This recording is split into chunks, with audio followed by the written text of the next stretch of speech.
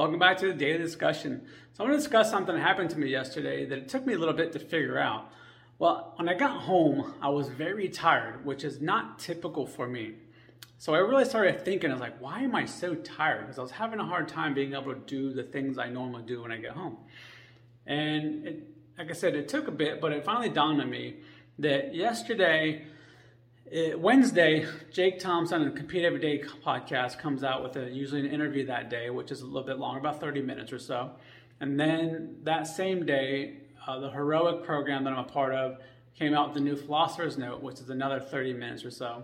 And then I usually listen to the daily coaching call in the morning, which is anywhere from 45 minutes to about an hour and 10 minutes or so.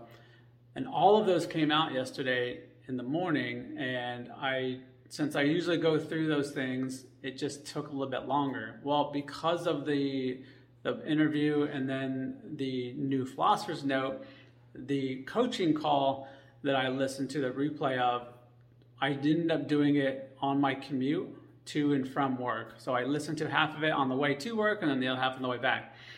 Now that's important because those times, my commute times, are typically the times I allow my brain to cycle through nothing. So I sit in complete silence. I know that's a little bit extreme. A lot of people don't understand it, but that's when I let my brain do my recovery routine of everything I did in the morning, and then so I can recover before work. So when I get to work, I'm ready to go. And then after work, I use that evening commute to let my brain cycle through all that. So when I get home, I'm ready to go and do everything I need to do at home and be that homebody person. But I didn't allow that yesterday. I didn't honor my own cycles and my own routines and my own recovery process.